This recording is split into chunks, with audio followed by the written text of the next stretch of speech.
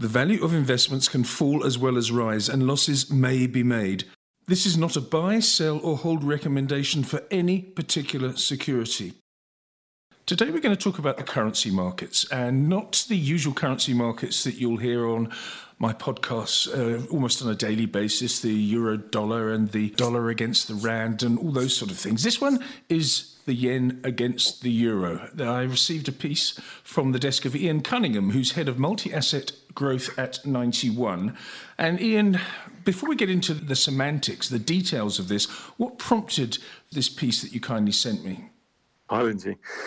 So I think when we think about currencies, we use currency as an asset class to seek to generate returns. So we sort of don't view currency as something that is a byproduct of investments we make around the world. We're actively seeking opportunity. And what we focus for in major currencies is we focus for prospective policy divergence or convergence, because we think that's what drives the big moves in major currency markets. So when you've got one central bank effectively heading in the opposite direction to another major central bank, that can be when you tend to get quite notable moves in currencies on a forward-looking basis. Okay, now we've got to get specific with the yen against the euro. Can you give us a sort of a potted history of its recent movements? Yes, I think when you look back across the last couple of years, so if you go back roughly 2 years ago, you had a situation where policy was very easy around the world.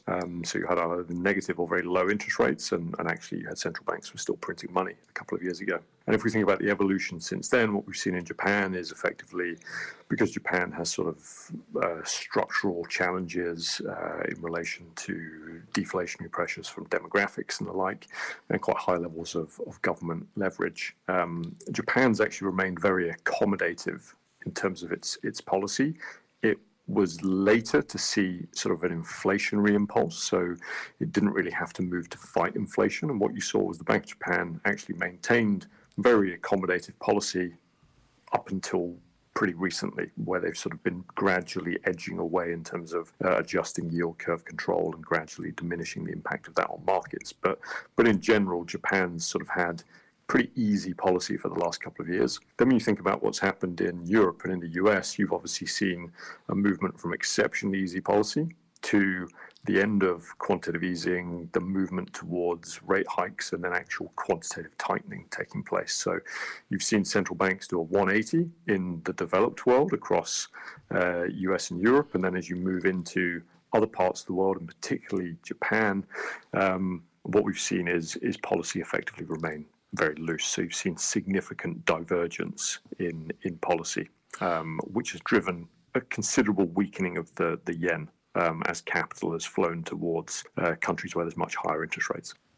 Let's have a look at Japan very briefly. In my simple way, I say that a weak yen is good for what is an export-led economy in Japan.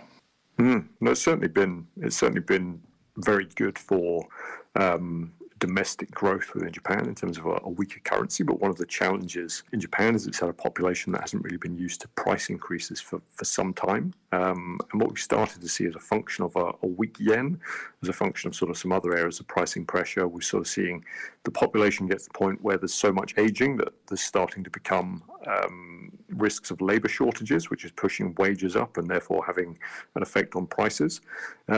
And we've seen the consequence of what happens when you get price rises in other parts of the world. It tends to lead to sort of concerns, disruptions, cost of living crises, those sorts of things. And so we actually have some inflationary impulse in Japan now. So inflation sort of moved up north of targets and has been there for a little while now. And what you're seeing is the Bank of Japan's slowly moving away from exceptionally easy policy. We think they want to tighten policy. They want to remove negative interest rates because they see this as their opportunity to do so. We wouldn't say we don't expect a material hiking cycle from Japan, but effectively they're likely to continue to incrementally edge away from very, very easy policy. There's a very telling sentence right at the beginning of your piece, and it says, over the next 12 to 8 months, we see policy convergence rather than divergence in the offing. Obviously, different central banks will start off and get a head start ahead of others, but over a few-year period, they more or less will go in the same direction. Is that your contention? Yes, we're basically saying that we think the Bank of Japan will continue to edge away from very easy monetary policy. And then particularly when we look at monetary policy in the Eurozone, we think it's in the wrong place right now. So if we go back 18 months ago, the ECB had a deposit rate of minus 0.5. They were printing lots of money. They had real GDP growth of 4.5, and they had inflation of high single figures, which placed nominal growth in the teens with a negative deposit rate. So policy at that point was very much in the wrong place. Then we've seen a big tightening cycle. We've seen big quantitative tightening in the Eurozone. We now see inflation on a short-term basis is annualizing in the very low single figures, so sort of about 1% on a 3-month annualized basis. And real GDP growth is 0 to slightly negative, and the deposit rate is at 4. So what we're saying is the ECB appears to now be in a position where policy is far too tight relative to prevailing fundamentals. And as a result, we see the ECB having to converge policy down onto where the Bank of Japan is. So we see quite a notable cutting cycle likely coming through over the next 12 to 18 months. And that convergence, in effect, should place downward pressure on the euro versus the yen. So basically the opposite to what we've seen in recent years. Yes, I noticed there was a bit of talk just before the end of 2023 that the ECB were going to be the ones that would break ranks and cut interest rates first. I noticed, for example, the German regional, they split it up into regions when the inflation figures came out this morning, and they're still pretty up there, 2.5%, 3% in the big areas. But you see that coming down, do you? I mean, the interesting thing is when you look at inflation statistics is that they're year on year. Yeah. So what you see is actually a lot of what's currently in prices is the growth that was taking place, say, 8, 9, 10 months ago. Whereas when you look at the actual evolution of pricing in the last few months, you're actually seeing exceptionally low inflation pressure. And in some places, you're actually seeing deflationary pressure. So we would say as those previous numbers from 8, 9, 10, 11 months wash out, you should see those year-on-year numbers come down pretty quickly. Yes, I just want to reiterate what you've said. Europe will be compelled to ease and Japan to tighten. That's the big play. Now, that's the yen appreciating against the euro. How do you play this, though? If you give this to the average investor, and our target is not the average investor, but if you look at it, you don't normally think about playing the euro-yen. How do you use it? As an outright play, or do you use it in conjunction with other strategies? Ultimately, we typically have positions in a number of different currencies at any point in time. This is our largest currency position at the moment, and it would be implemented in portfolios through currency forwards. So effectively using derivative markets to ultimately buy yen and sell euros in forward contracts. Is there anything that could scupper your theory, this synopsis that you've put forward? Because Japan can be notoriously stubborn when it comes to policy making.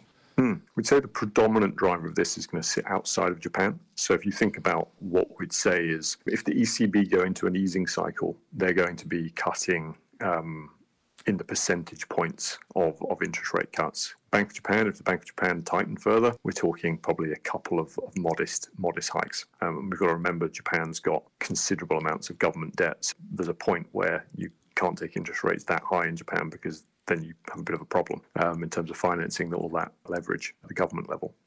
So we'd say modest tightening cycle in Japan, but most of the movement is going to come from Europe. And obviously the things that could scupper that thesis, because obviously there's always downside or alternate scenarios in any position.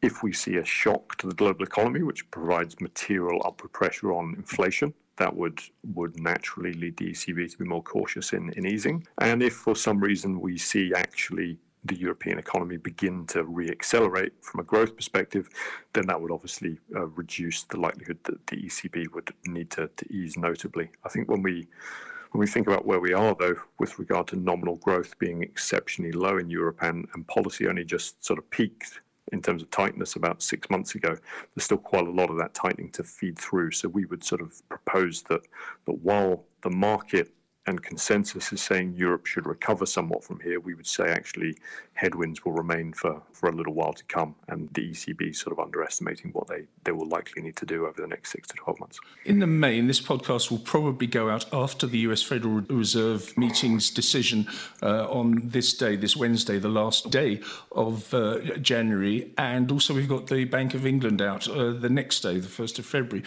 Do you think there's going to be any surprises there with those two central banks?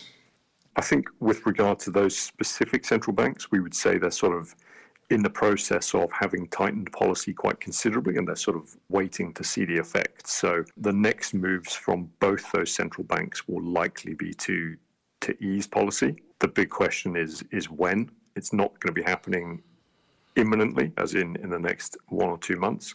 But if we see ongoing progress made in inflation, then that will open the door for these central banks to actually take their next step and begin to moderate the tightness of policy. And finally, going back to the yen-euro cross, you just summed it up quite nicely. With the prospect of policy convergence, we're going to be long the yen versus the euro in portfolios. Ian, thank you very much for your time. That's Ian Cunningham, who's Head of Multi-Asset Growth at 91. This podcast is a marketing communication and is provided for general information only and assumes a certain level of knowledge of financial markets. It is not an invitation to make an investment and should not be construed as advice.